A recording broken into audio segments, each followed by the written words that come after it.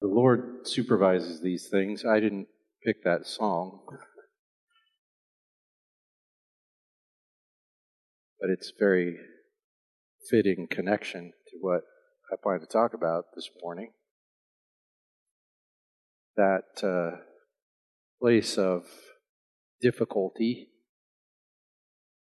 and the right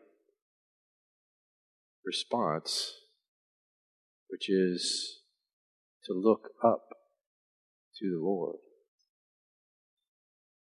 I wanted to begin with this question. It's printed in your bulletin, in the book of Hebrews. Oh, I left my Bible down here. What we're going to do this morning is conclude our study of the book of Hebrews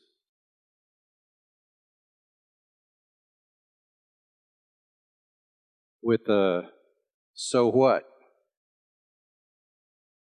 And where this is going to lead us to review what we maybe should have learned. But I want to start with this question. In the next few years, just looking ahead over the next 5 years or so, or 10, do you think it's going to get harder or easier to live as a Jesus person in this world?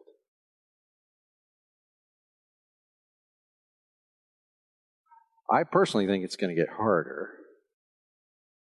Of course, we don't really know. But the book of Hebrews takes place in the context of this question.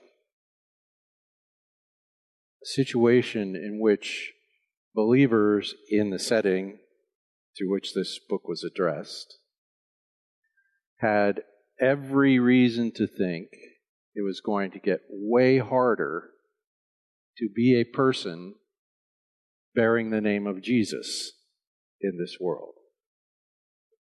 Now, Jesus told his apostles and us that should be our expectation in general. He says, look, if the world hates me, it will hate you if you're with me. So he literally said, don't let it surprise you when that happens. Now, what a lot of Christians want to do is try to fix the world so that it won't impose any more suffering on us. Well, I don't object too strongly. If you want to try to fix the world, have at it. I think the world needs fixing, and we might as well do the good thing wherever we find it to be done. But here's how the world will be fixed. Jesus is coming back.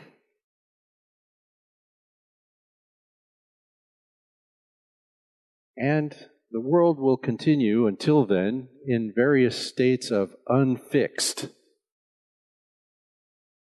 and not friendly to those who associate themselves with Jesus.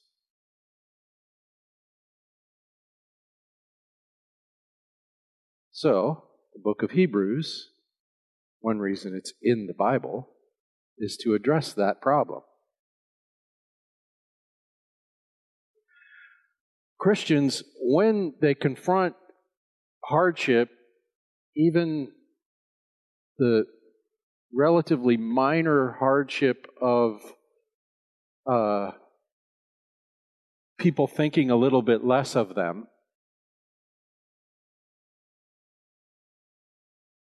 because of their association with Jesus, Christians often downplay their association with Jesus in order to avoid that suffering.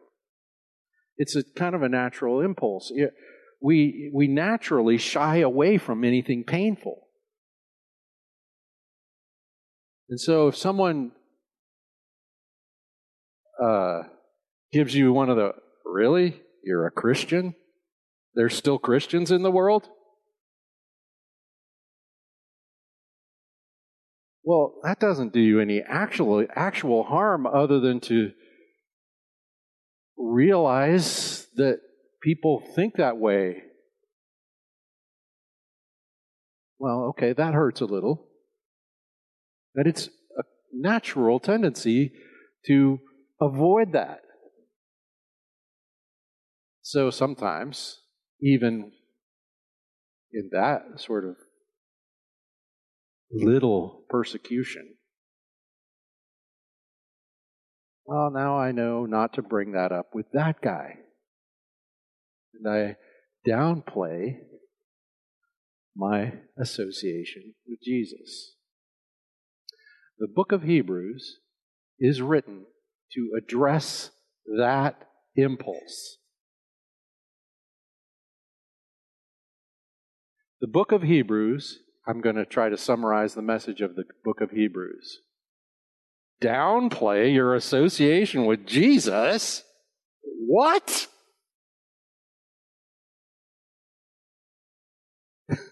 That's the book of Hebrews. Downplay your association with Jesus?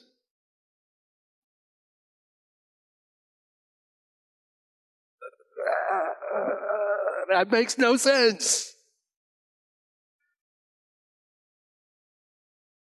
Because the message of the book of Hebrews is something like, do you remember who he is?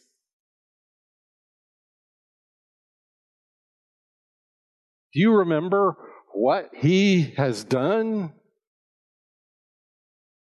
Do you remember what he promises to do?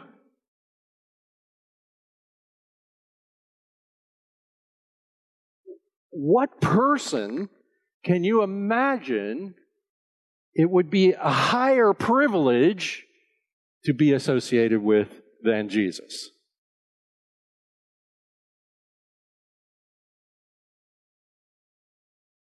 That's a summary of the message of the book of Hebrews.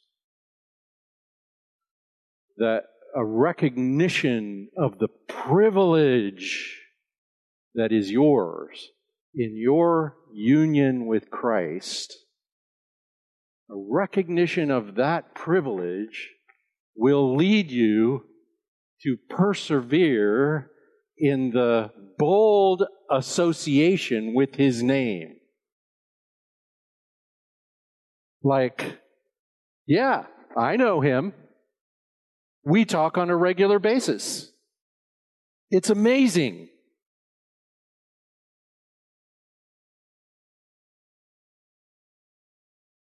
And so this book addresses our sort of natural tendency to shy away from his name. So, I want to start by talking about what can you get out of our study of the book of Hebrews, because now we've done it. We're finished. What should someone get out of their study of the book of Hebrews? Well, the main thing is that you know Jesus. Oh, for heaven's sake, you know Jesus. Can you believe it? It's mind-blowing and good to be united to Christ. Well, here's some other things you can get out of our study from the book of Hebrews. Hebrews changes or could change how you read the whole Bible.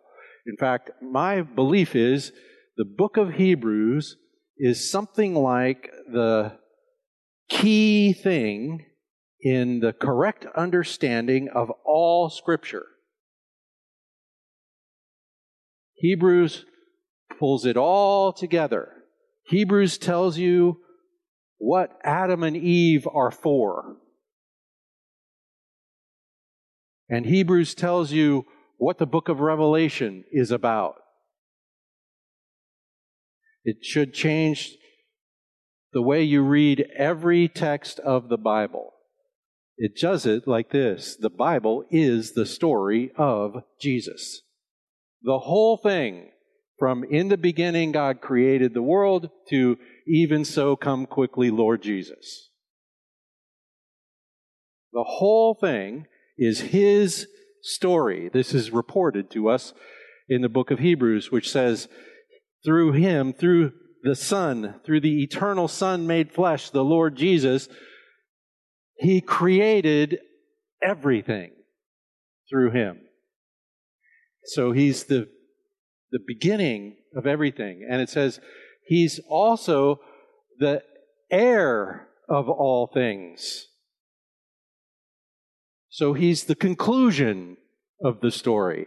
So He's the beginning of the story, He's the end of the story, and He carries everything from the beginning to the end. What's the way we just read this text. Sorry, I got to look it up to quote it correctly. This is all in chapter 1, passage we just read. Through whom He's appointed heir of all things, through whom also He made the world. He's the radiance of His glory. He's the exact representation of His nature, and upholds all things by the word of His power. Now that word upholds literally means carries. He carries everything by the word of His power. And so how do we get from creation to consummation? The Lord Jesus carries us from that to there. So here's something you could learn. This is how it changes your reading of the Bible. The Bible is not about you.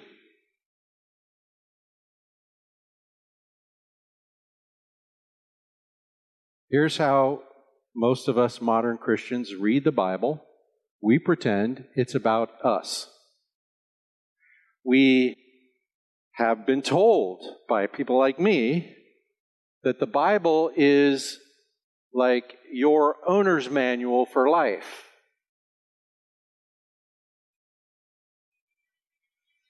No, it isn't. It's not. It's about Him. It's not about you. Now, will you find the Bible useful for wisdom and correct living? Yes. But that's not what it's about. And there are some passages you can read in the Bible, and if you try to make them about you, all you're going to do is misinterpret them. Because they're not about you. They're about Him. Now, here's how the Bible is related to you. In Him. Because He is the revelation of God. Because He is one of us. Because He reconciles us to the living God. And so we are drawn into the story of Him. But we need to keep us straight whose story it is. Now, I'm telling you, when you read the Bible with this in your head, it will change how you read the Bible. It's the story of the Lord Jesus Christ. You see, God's self-revelation, and God is a God who displays Himself, who reveals Himself, who shows Himself. And God's self-revelation is personal. That's what we just read in Hebrews 1. He has spoken to us at various times in various ways through the prophets, but in these last days He has spoken to us in, not through, in His Son. The Lord Jesus, the eternal Son made flesh, is the speech of God. It's personal. God doesn't just talk, He showed up in person in Jesus. And so this changes how I read the Bible. It's not just about doctrine. It certainly is about that. It's not just about history. It is a story. It's not just moral instruction, though it certainly has plenty of that. And it's not a devotional guide, which is how we typically want to use it. It's the story of Jesus. It is the story of the eternal Son of God made flesh to represent God in your view, where you can see Him. And now we see Him, even the personal Son made flesh, in the text. So when you read the Bible, it's a personal matter.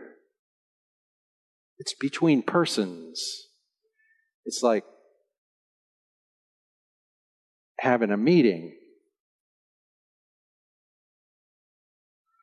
So, this is something you can get out of our study of the book of Hebrews. It changes how you read the whole Bible. The second thing is this: Hebrews shows us the supreme privilege we have in our union with Christ. Perhaps I've already mentioned that. It shows us the supreme privilege. And when I say supreme, I mean supreme. I don't mean just a really high privilege among other high privileges. I mean the privilege of all privileges. To be in union with the Lord Jesus Christ is the best thing that has ever happened to you or could.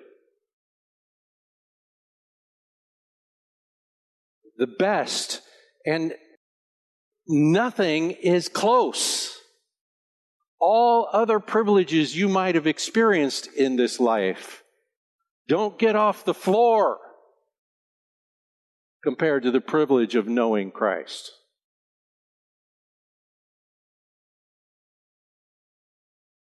It is the supreme privilege.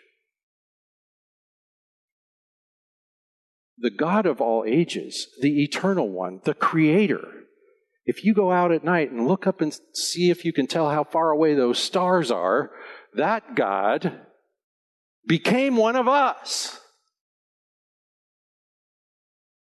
And you, by His sacrifice, can be introduced into the very presence of the living God. I think that's better than shaking the hand of the king. I mean the King of Netherlands. Or the president, or any other important person you might know. He is preeminent over all things. That's what we read in the text.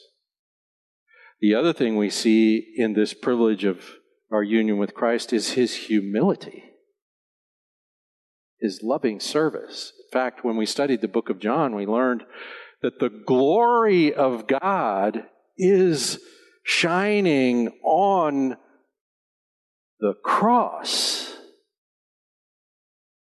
The ultimate humiliation is the lifting up of the Son of God.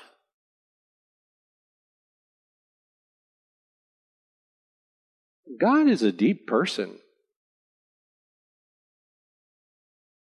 And so, the loving sacrifice of Christ, oh my goodness, can you think of anything more spectacular than the love of Christ and the love of God displayed in the love of Jesus on the cross?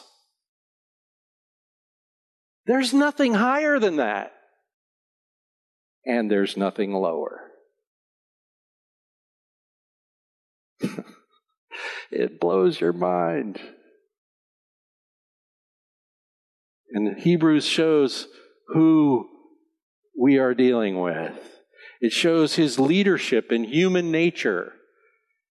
His leadership in human nature. The Scripture says the purpose of the human creation is to bear the image of God.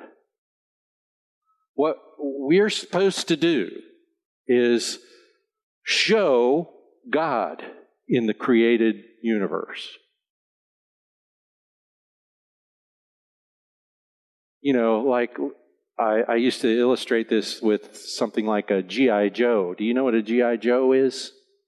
If you're American, you know what a G.I. Joe is. Sorry. But a G.I. Joe is a little action figure, we now call them.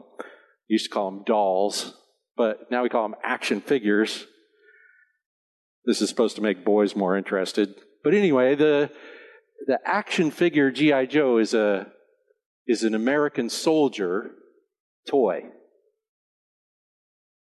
He bears the image of an American soldier. He's not actually an American soldier, but he bears the image of one. We are created to bear the image of God. And when something is created to bear the image of God, it can't be made of plastic. It has to be alive. It has to be a person. And it has to be a person in fellowship with other persons. And so our G.I. Joe is quite a bit more sophisticated than, the plastic doll G.I. Joe. But what does it mean to be a human being? Well, the Lord God, the eternal Son, the creator of all things, became one. Do you know that you are a much bigger deal than you think you are? Because you bear the image of God. And what Jesus is, the man, it says in the book of Hebrews, he is the exact representation of God's nature in a human being. Good grief, how's that even possible? But that's who we're dealing with. That's who you know. That model of humanity. And his model of humanity includes his walking day by day in faith. He trusted God. He walked in open fellowship with God so that he says in John, I don't do anything except what the Father is doing. Amazing model. And then we have to mention his great high priesthood, his representation of us before the throne of God, his in the actual temple, in the presence of the actual presence of God. Jesus brings his sacrifice on our behalf, his atoning sacrifice, his sacrifice that actually deals with our sin and death. That priesthood, and that priesthood that continues to this day because he is risen. Because he gave his life a sacrifice for sin and rose and ever lives as our high priest. Every day, I'm sure it takes me 2 or 3 minutes before I've sinned again.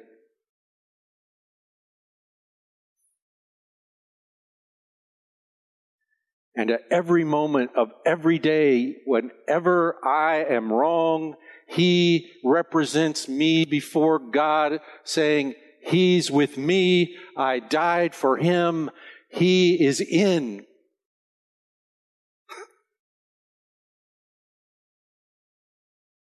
Even when I have no idea I've done anything out of place.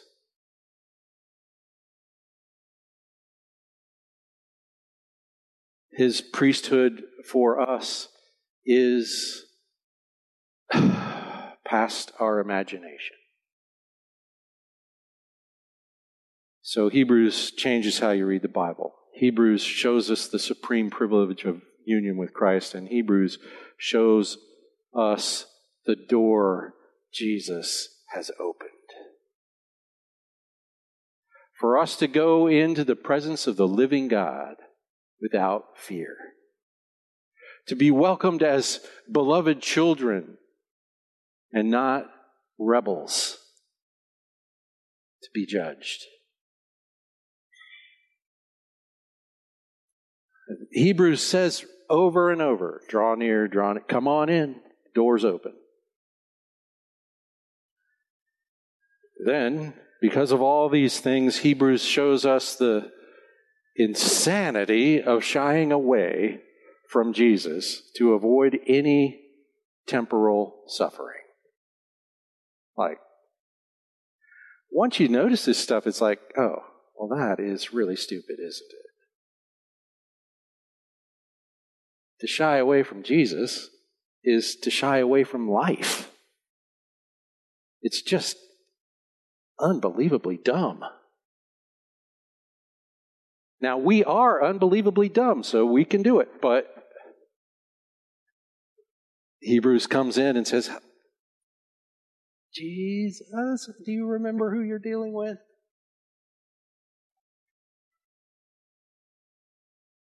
And finally, Hebrews exhorts us in all these things to operate as a band of brothers in a hostile world.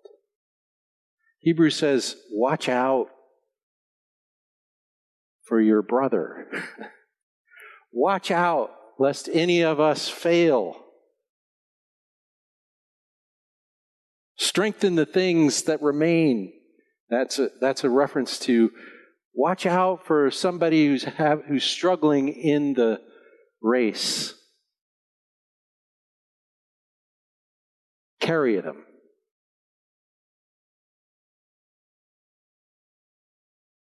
I thought it would be good to conclude all this with a list of the things where the book of Hebrews uses this phrase, let us. Let us. These are sort of like mild commandments. In light of this, if this is true, here's how anyone should operate. Let us. Let us strive. This is in chapter 4, 3 and 4. Let us strive to enter the rest of God in Jesus. And so we had this comparison of entering the promised land and how Israel went right up to the boundary of the promised land and then said, it's kind of scary in there. And the writer of Hebrews, don't make that mistake, especially now. Now that it's not a piece of property, it's the Lord Himself. Enter the rest. Enter the rest. If you want to work hard on something, if you need to strive in your Christian life, strive to rest. I said to someone recently, I think there's one word that summarizes pretty much everything it means to be a Christian. Now, some of you, I hope, are saying prayer. But this is another word for that. Rest. Here's what it means to be a Christian. Stop.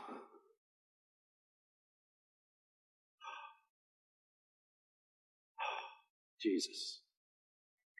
He's got me. I am safe.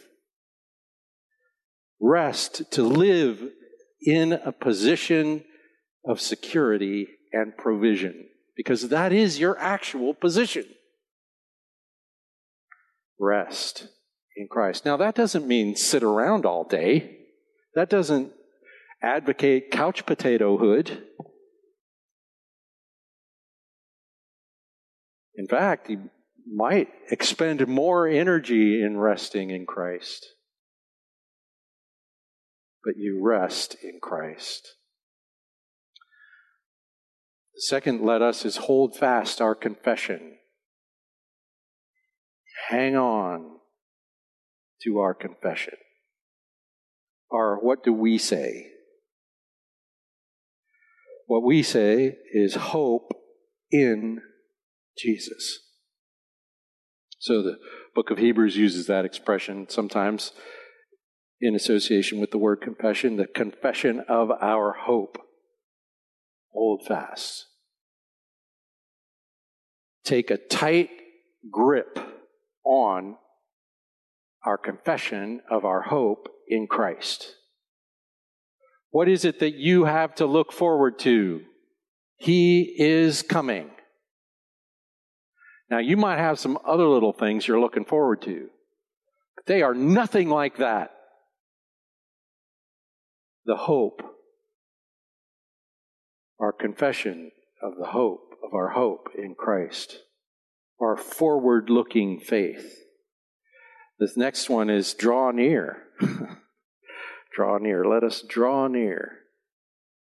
In full assurance, in total confidence, like it said I think in chapter 7, it said, come boldly. No, this is at the end of chapter 4. We come boldly before the throne of grace. We come, that word boldly, with confidence, it also means to, like with total openness. It's in the context where the Word of God is living and active, sharper than any two-edged sword, and basically lays everything open before God. There aren't any secrets before God. Whatever you're ashamed of, He's already got a more complete knowledge of it than you. He's already put that in Christ.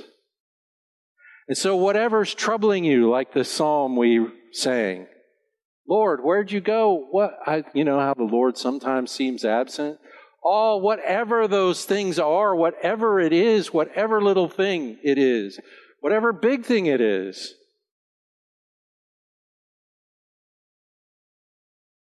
coming boldly means I drag all that stuff in there with me and I share it with Him. And I find grace, mercy. The next let us is consider one another. It's in chapter 10, let us consider one another. This is the band of brothers. This means you also are in union with Christ, you lucky dog. And you might look a little discouraged. And so I'm going to put my arm around you and say, hey, remember, you're associated with Jesus. You are one of His. How did you get to be so fortunate? And so we run together. All of these things say, let us. Us. If you think you're going to fight all these impulses to shy away when the world gets hard on you by yourself, well, come and see me when that plays out. Because you need us. We need us. And that means this is not a room of chastisement. This is a room of encouragement. Now, sometimes encouragement has a bit of swift kick to it. But it's a room of encouragement. It is not a room of condemnation, because the Scripture is quite clear, there is none of that available. And so the Scripture says, let us consider one another in order to stir up love and good works, not forsaking the assembly, but encouraging one another. And more, as the day of Jesus coming back gets closer and closer.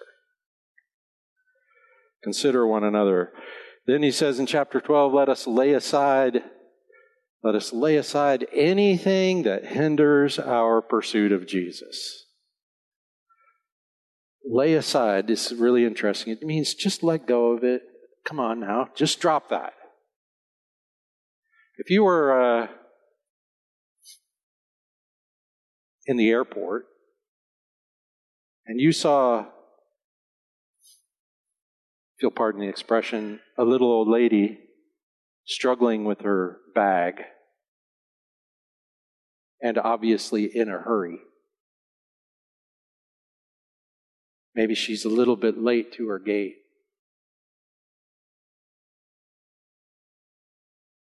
What would you want to do? Let me have that. That's clearly impeding your progress. Let me carry that. This is part of the grace and mercy and help we find in the presence of God in Christ. The Lord Jesus says, hand it over. And so if something is holding you back in your pursuit of Him, just drop it. If you need it, He'll pick it up. Just drop it. Just let it go. Come on now. Do you want to be slow in finding Christ?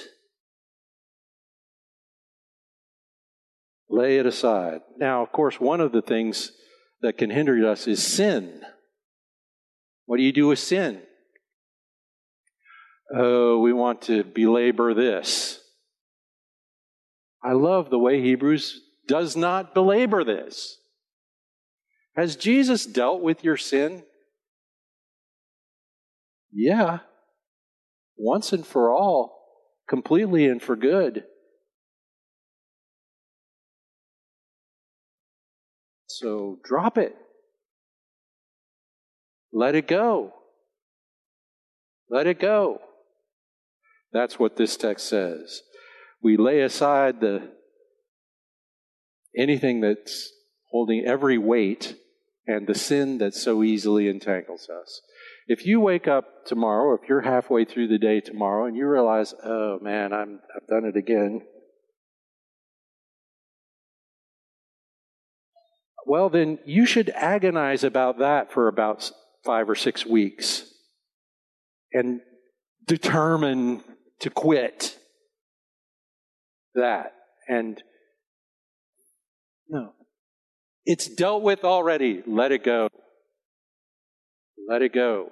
Now, that means, say, you got to confess. I mean, you acknowledge it. You go, dummy. Why am I behaving in a way Jesus died to save me from? Let it go.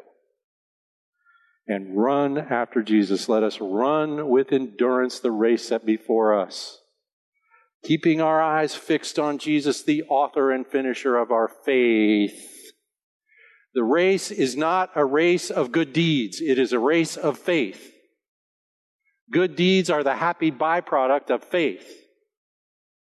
Love, being a loving person, is the happy consequence of being well loved. And so you pursue Christ by faith. You look to Him. You don't try to drum it up yourself. You know there's a provider. Run after Jesus, the model of faith. It's kind of like this. There's a famous question, what would Jesus do? And I personally find that to be unbearable.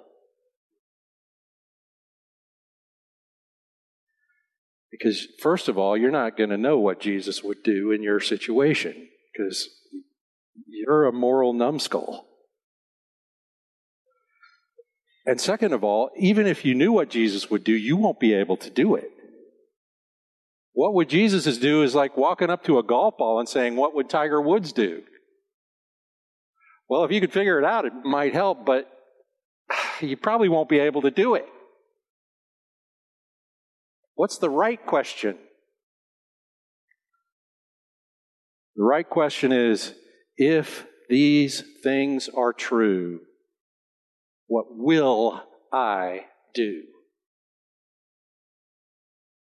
What is made possible by the promises of God in Christ? If the promises of God in Christ are true, what can I do? And therefore, what do I want to do? You see how grace shifts us from what you better do to what I really want. And it's the same list. I run after Christ the race of faith, and so I find in Christ the provision of the promises of God, which make it possible for me to exhibit the sacrificial love He has shown to me. What could be better than this? What could be better than this? The last let us go out to Him, bearing His reproach, bringing the sacrifice of praise. Worship, worship, worship. We worship in spirit and in truth. We belong to our sweet Savior. That's worship. When I say, I am yours, that's worship. That's Romans 12:1. Present your bodies a living sacrifice, your spiritual service of worship. I say, sweet Savior, I am yours. Thank God. We go out to Him, bearing His reproach. So, going out to Him, associating with Him, being called by His name will bring some difficulty. Awesome. You know that's what the apostles said, right? The very first time they went before the Sanhedrin, and the Sanhedrin was debating whether or not to kill them too. And instead of killing them, they said, well, yeah, maybe we've made one too many martyrs already. So they just had them beaten. And that was no light beating. They had them beaten. And as they were leaving, you remember what the scripture says about them? They rejoiced that they had been considered worthy to suffer in some way anything like the way He suffered. Go out to Him bearing His reproach. Know the privilege. Know the privilege. Another way I sometimes summarize the book of Hebrews is like this. Whatever your problem is inadequate consideration of Jesus. If you are one of His, you need to live in that reality. You need to try to bear that in mind. Well, that's not like a rule you have to follow. It's an opportunity you have. If you're one of His, you can live every day in the safety and security of His promises, in the greatness of His provision, so that even when you're starving to death, you're full. And I mean that literally. There are people in this world today who are really suffering for the name in ways much more significant than, well, anything I face. I can't speak for you. They know this maybe a little better than I do. And so we pursue Him. This is the great, great, amazing good fortune that we have because we are in Christ. Let's not forget. Let's remind each other. Let's get together every Sunday morning at about 9 o'clock and rejoice in the great goodness of our God and be transformed in the process. What an amazing privilege. Father, thank you for this. Lord, we know we're forgetful.